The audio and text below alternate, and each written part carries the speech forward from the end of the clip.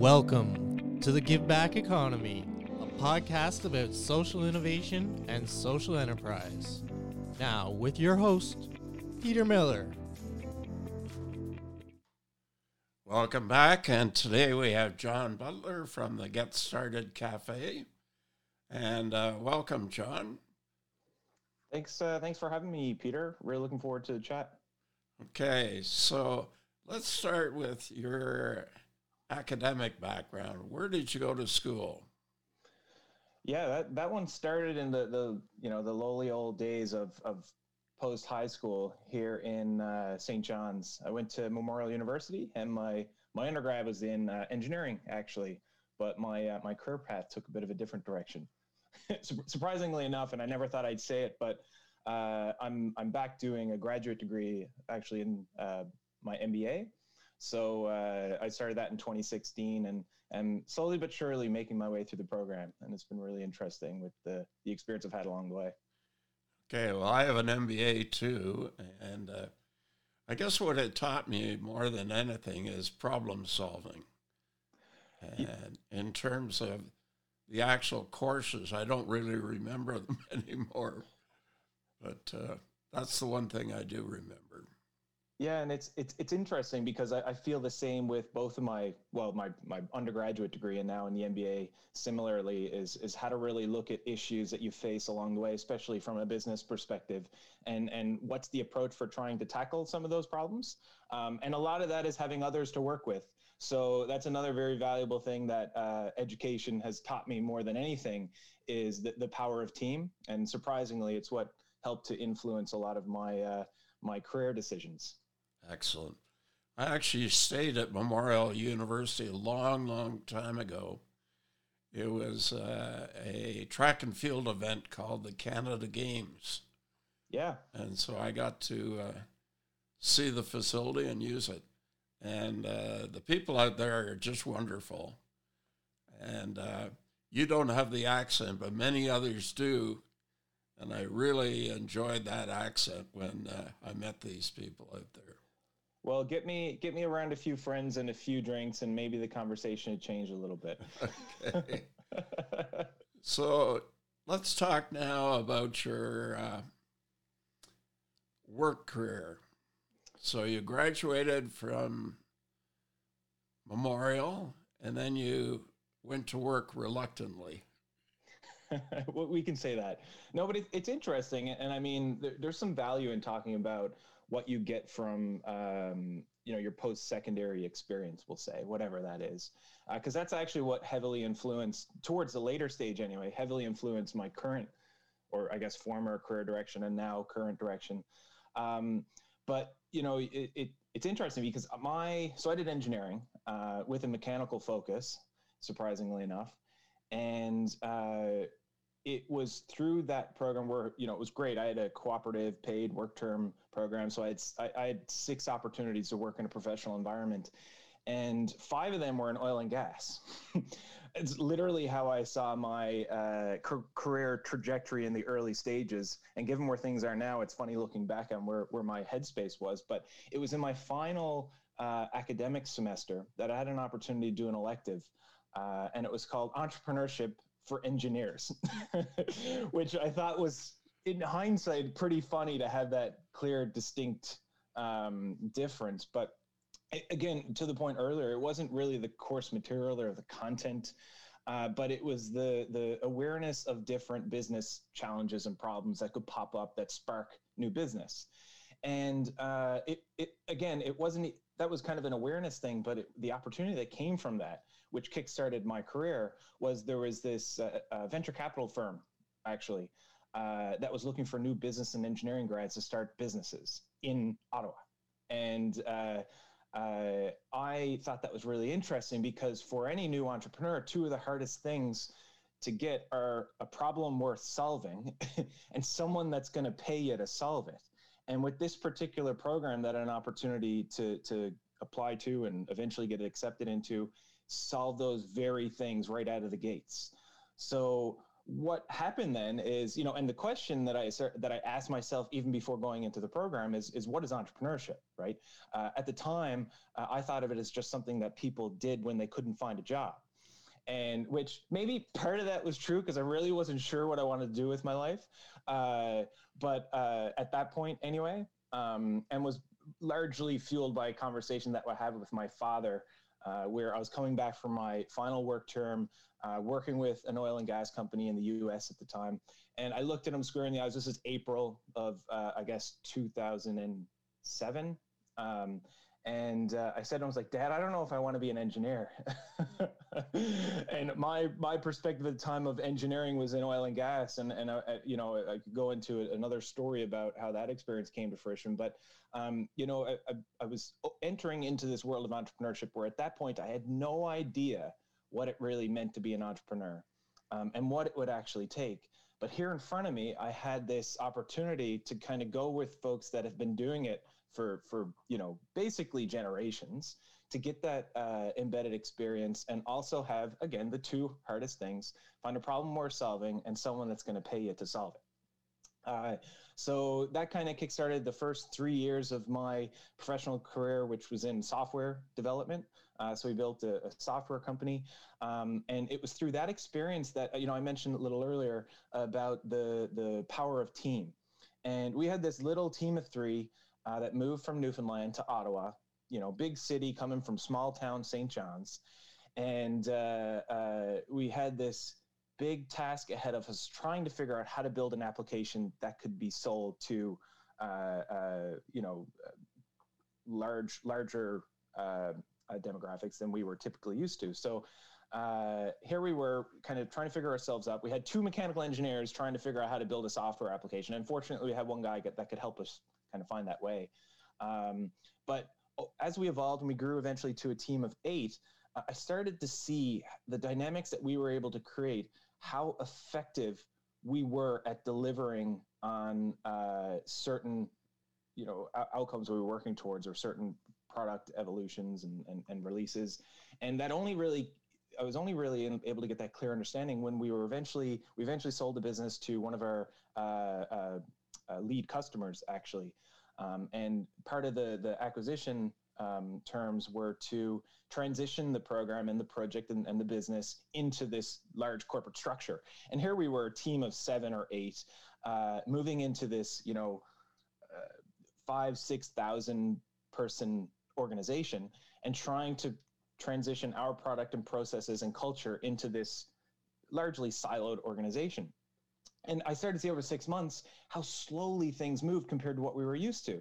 So I thought, here we were able to create a really cool dynamic. We not only got along, but understood our roles and could really perform together in a really interesting, dynamic way.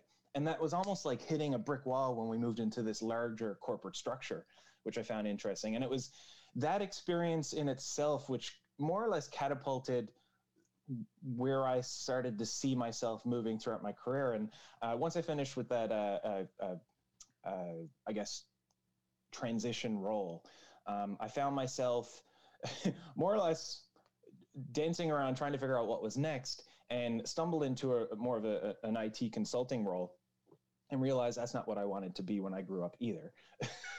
And slowly started to see a shift in myself of moving away from this typical corporate structure and even high-tech world, which I did enjoy, and started to find myself researching and learning more about the social context of business. And at the time, under the guise of corporate social responsibility and what that meant, and how we could get businesses with, large, the capacity to make change and to do interesting things. How do you build a system that could help them effectively do those things that, obviously speak to their bottom line, but at the same time show real value to the community that they're aiming to serve. And this was just something I found myself loosely involved with. And if I fast forward a little bit, when I moved back to St. John's, so I left my previous role in IT management. We had a child at this point. So my wife and my daughter moved back to St. John's. This was in 2016. And I thought, okay, well, now here I am with a new perspective on things, and I want to find ways to encourage corporations to participate in a positive way in the social economy. But at the same time, I understand the dynamic of a small startup team and corporate structure, so those things are totally disconnected. So I was very inspired by what if, similar to the challenge I walked into with Wesley Clover, this VC firm, saying, hey, we've got a problem to solve and customers to pay for it. Why don't you come in and do it? Could we emulate a similar model within a social context to organize people in a way to look at problems in the world, those that are important to solve and are important to others to be solved, but also important to those that are going to be solving them? Because I found myself in the software world is that I was solving a problem for someone else that I wasn't necessarily totally motivated to solve myself personally. And, you know, even though the team was amazing and worked well and had a great dynamic, over time, I found my motivation eroding a little. So that's where I was bringing all these perspectives to think, you know, how could we do that so that there are problems the world cares about, there are problems that the problem solvers care about, there are things that corporations with a capacity to make change care about, and could all those things align together? And that turned into this idea of team startup project where, you know, we're pulling world challenges together. We're pulling motivated social change innovators together, and we're trying to connect those with corporations. And this was back in 2016. And interestingly enough, I'd taken this idea to go through an accelerator here in St. John's in Atlantic, Canada, known as Propel ICT. And through that, it turned into something completely different. So my, you know, desire to have social change and impact is different from what a VC may think. So the idea morphed itself. I pitched a great idea at the end, but it wasn't something I was totally motivated by. And eventually I put things on pause for a bit and said, you know, maybe I need to just disconnect for a while. And some of that, while that was happening, had also gone to a startup weekend. And this is where I found myself in another industry. I didn't feel like I belonged initially. And through that startup weekend, where I was just going to find, you know, other like-minded people, co-founders, to kind of chat about some of the things I cared about and see if maybe there was a project or initiative I could connect with someone. I didn't necessarily care about the ideas that were being presented or what I was going to be working on. I just wanted to meet with some cool people and work with some cool people.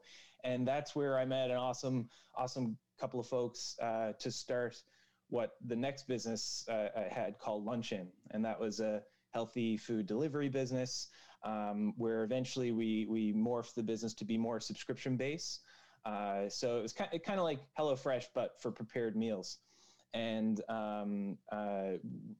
just recently, actually, I sold that business to a local charity where they were looking to evolve their social enterprise platform and needed and have food as one of those focus points. So that was an interesting 5 years of having Luncheon while on the side trying to figure out what is this new thing becoming that, you know, because at the end of the day, I want to work in a place where I'm working on important problems that matter to the world and matter to me, and more specifically to the local area that I live in. And second to that, and singly the most important factor, is working with others who feel the exact same way. That those two, when combined together, there are magical things that have happened. And with some of the side projects I've been working on over the past few years, that's when I found most excitement, motivation, and drive to really do things. So that was, as I was trying to manage and grow Luncheon, this little pocket of energy was slowly evolving, you know, having some ups and downs along the way. But now that I've sold Luncheon, which actually happened just before the pandemic hit, I've been able to more or less clear my mind to focus on what's in, forget about everything I'm trying to do. What's important to me, and how can I do that most effectively so that I'm doing work that makes sense to me and makes sense to others, and I can find, you know, a way for growth. So that's kind of where I am now with Get Started Cafe. Okay, that's quite a history and a few pivots along the way. So Now we get to your new business called Get Started Cafe. And where did the name come from? Yeah, that's been an evolution from Team Startup Project, actually. And I think the pause was necessary because Get Started Cafe, I like to think of as more of a metaphor, like the cafe environment. It's where people go. You feel like you're in like a non-threatening environment, low risk. You're there just to enjoy yourself and have fun, and that's been core to kind of everything I've been trying to do. How can you work on things where that the process is enjoyable? Because that's the most important part. You know, we start at the beginning and think, all right, we want to accomplish this big thing, and all we can think about is that big thing, not really appreciating that part in the middle is the most important and hardest part. So if you're not enjoying that, then it's going to be a lost cause, because you got to be prepared to do the dirty work, like when running luncheon, sweeping floors, mopping floors, and closing things down.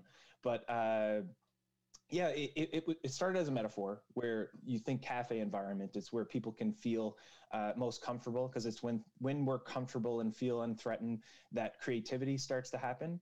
And that creativity is core for any real innovative solutions that could make real change, especially sustainable ones, and being open to all sorts of perspectives. And given that cafes generally have a large, diverse group, sets of people, that came into the fold. But what it turned into is that when I first started with this, I was doing sessions and workshops at cafes. So it really tied in interestingly. However, me as Get Started Cafe as an organization never really had a place, but it found itself throughout the community in various different places, which was part of the message as well. And the Get Started piece is literally just that. The hardest place in growing and getting any sort of business idea or innovation or project to a place where it needs to be is just to get started. And oftentimes, most of us have the hardest time doing just that. So this was the place to get started on something, and that could be as little as a conversation to create a relationship that over time maybe morphs into something more real and tangible.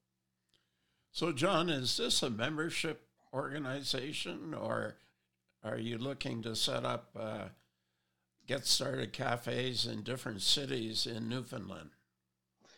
Well, this is where it's open, because this has been an evolution for me personally and professionally. And what it was when I first started was that model. Like, could you grow it to various different cafes throughout the city, province, wherever, with a typical model that we'd run through, which there is a process. And could that then translate into a corporate environment? Because that's the connect I'm largely trying to make, is to get individuals that care about a specific community connected to the corporate world that hopefully care about that same community, and then together united do things. So that was part of the initial model, is to offer this community, more tangible thing that people could attend in a paid and unpaid environment, depending on what the structure would be. But also find ways to connect that same model to, we could even think in terms of lunch and learns in corporate businesses, where it's more of a long drawn out process of going from startup to execution and implementation. But now it's interesting, because I've partnered with a local architect who's had significant experience in grassroots projects, and looking at sustainability as a major factor in building the built environment. So repurposed materials, reuse of old buildings, all that kind of stuff.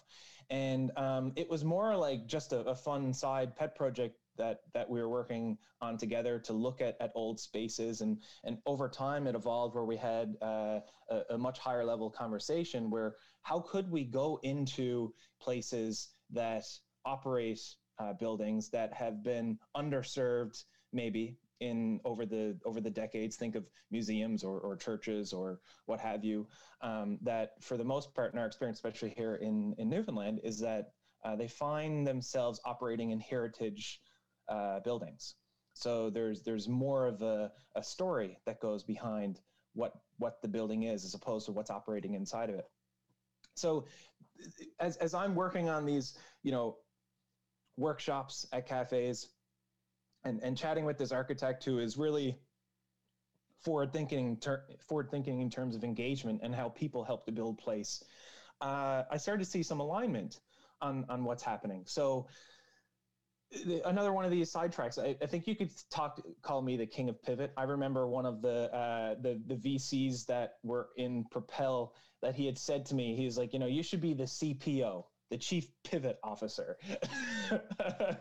whether that's true, whether that's going to be a downfall or not, who knows? But it's been interesting because I've always had one mindset going into things is like, I want to enjoy this process. So I don't want to find myself going down a focus point if I'm not enjoying where that focus is headed, which again, could be a fault. It could be my downfall. But I've been loving the process and it's been really fun for me, which is important. So here we are in a world trying to define a business model that's continuously changing. But I'm trying to find ways to bring the work that I've been done into the fold and maybe show some value on either side. So we've got this place setting model that's evolving, and we've got this way to potentially engage people to build up that place model. So now I'm at a point to maybe come into the question where the business model has turned into working with municipalities and charities that have a building or a space, we'll call it a built environment that people can congregate. And I know in COVID world that's a bit more challenging on how that's delivered. But it's become more project based, and this is going to be the challenge going forward, is how that grows. But really, we look at a space, we look at the people in it, we look at ways to engage with them and find ways for them to care about where they are, the place that they're in, and how they can grow that together as a community, using some of the strategies I've pulled together with Get Started Cafe, as well as some of the design and building approaches we've got on the architecture side, and unite them into one through projects that could ideally and hopefully evolve into something that's maybe more sustainable as we grow the business itself. John, you want to take a look at another podcast I did with a company called Hero Works. Okay. Which is really interesting. They do big projects, and they help nonprofits and charities, and they rebuild their buildings. So it's a really cool one. That sounds like an organization I need to be in touch with. Yes. Before I pivot away, Peter. So 3 years from now. Yeah. What's your pivot organization going to look like? That's the big age-old question. And one thing I'm very passionate about, Peter, is education. And I think that's part of the reason why I found myself back in the MBA, to understand what's the academic approach, or what body of research is out there in the business world, and how does that correlate to the way I see the business world. And that's been my approach, and why I've been enjoying the MBA is that I'm able to either gut check my thought process, clarify it a little bit more, or maybe challenge the material that's out there and apply it to some of the things I'm doing. So, I mean, the way I see 3 years is that I can sit here on a call with you and be completely articulate about what it is that we do. But the vision right now, and I mean, I think unity is a strong word, and something maybe that gets thrown around too easily, especially in the political world, especially with, what's going on maybe a little south of the border and the struggles that they're facing.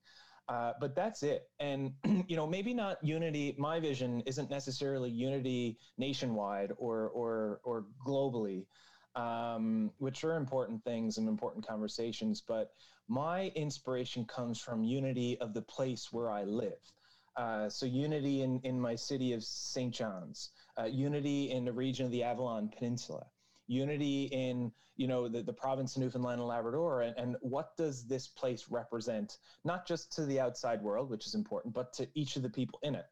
And, we've got an interesting population of people.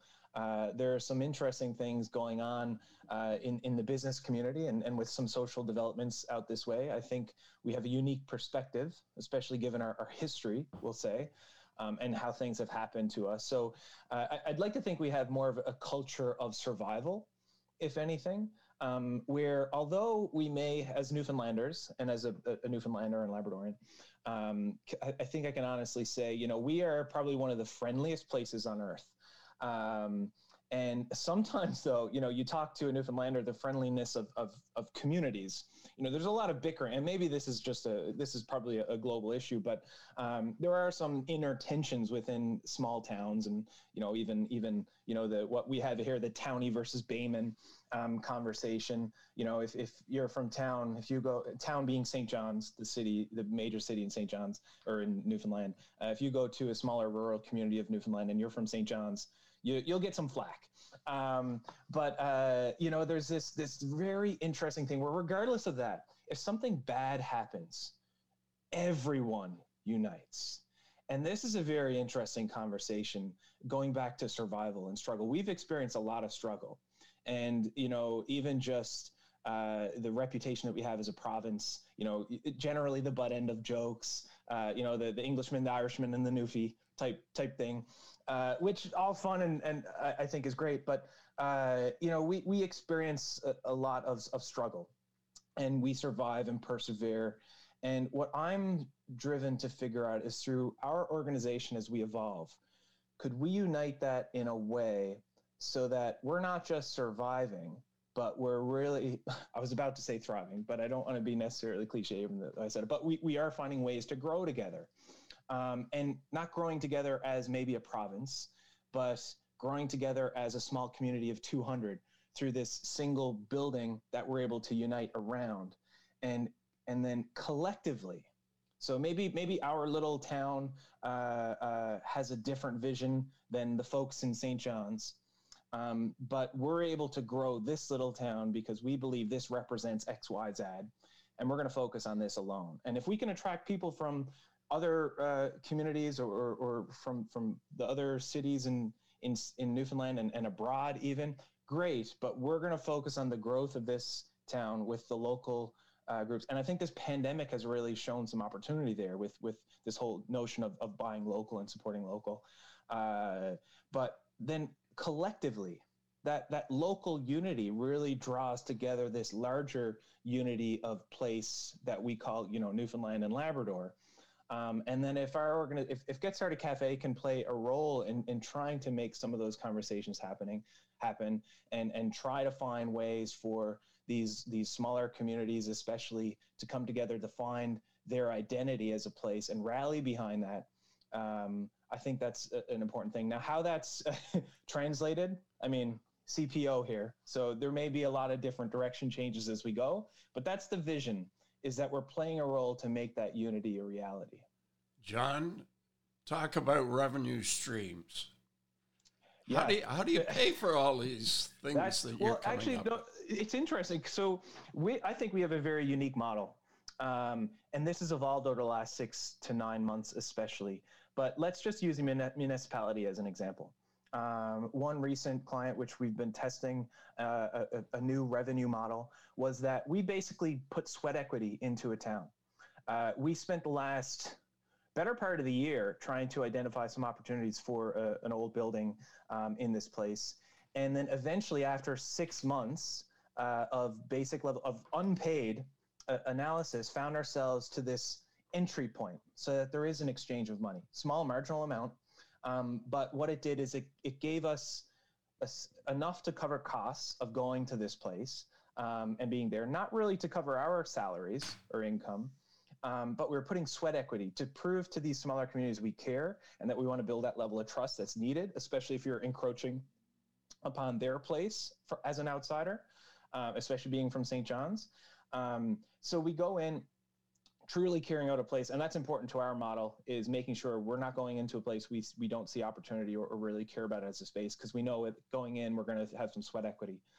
And with that sweat equity, we have this gradient stage. So let's just say $500 a month for this first entry point, and that's just for us to be there and maybe coordinate some activities that evolves into a monthly fee, and it goes as high as $5,000 a month, depending on the grade. But our approach at the early stage is, because we put all this sweat equity in, we're looking at the greater picture. So we're looking at capital projects that, at a pilot stage could hit numbers of, let's say 150 to 250,000, but then by graduating up the stages could maybe get to a larger project of $1 to $5 million. And how we're looking at beyond that basic entry point of low cost of entry, and then, depending on the types of services you'd need, maybe graduate up a few levels. But what we're really doing is maybe being professional grant writers to support these communities for capital projects that we then manage and take a larger fee as a project management with a project management service. Okay, Mr. CPO, you have quite a story to tell. How do people reach out to connect with you?